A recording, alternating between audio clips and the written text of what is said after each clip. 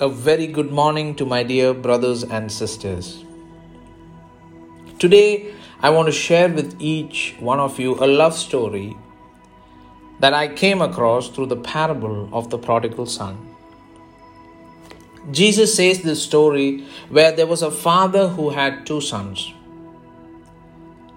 And the younger son came to the father and said, "Father, don't you think it's time to give me my share of your estate?" And look at the father's love. He went ahead and distributed between the two sons their inheritance.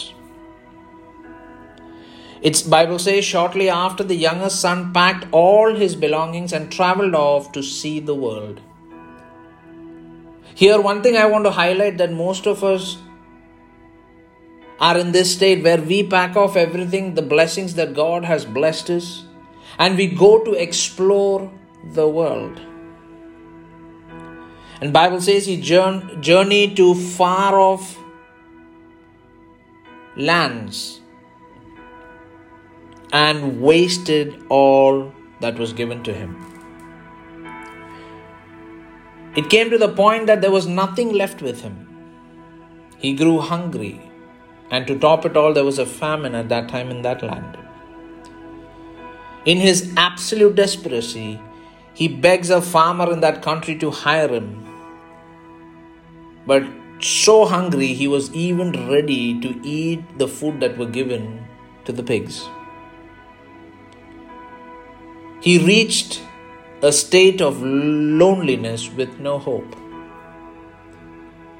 Humiliated, Bible says, the son finally realized what he was doing, and he thought, let me go back home. At least I will work under my father's servants. At least I will be fed.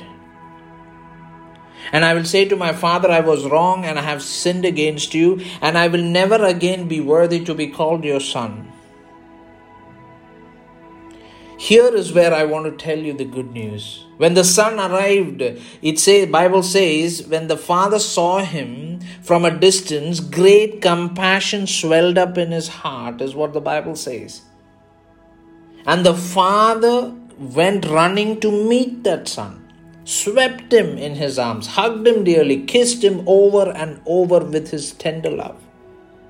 And the son said, "Father, I was wrong. I have sinned against you." Bible says the father interrupted the son and said, "Son, you are home now." This is what I want to tell to each and every one of you, my dear brothers and sisters. You might be going through a mess that no one understands, maybe only you. You might be going through a state of loneliness. You might be going through a state of no hope. But I want to say to you, come home. God says, come home. I am waiting for you. And Bible says what this father did was, he said, "Bring the best robe, my very own robe, and I will place it on his shoulder. Bring the ring, the seal of sonship, and I will put it on his finger. And bring out the best shoes you can find for my son. Let's prepare a great feast and celebrate." Never feel that there is no hope. There is always hope. I asked myself, was it wrong for the father to give this inheritance to the son? The father always loved his children. But the father's heart was always open to receive his children. And that is the heart of our God. He is just waiting for you to come. Whenever you are down, whenever you go, never feel that God will never accept you. He will always accept you with open arms and restore you as his child. Because in this story, the son felt that he was not worthy, but in the father's heart, always he was his son. And that's the restoration, my dear brothers and sisters, you and I receive by coming home.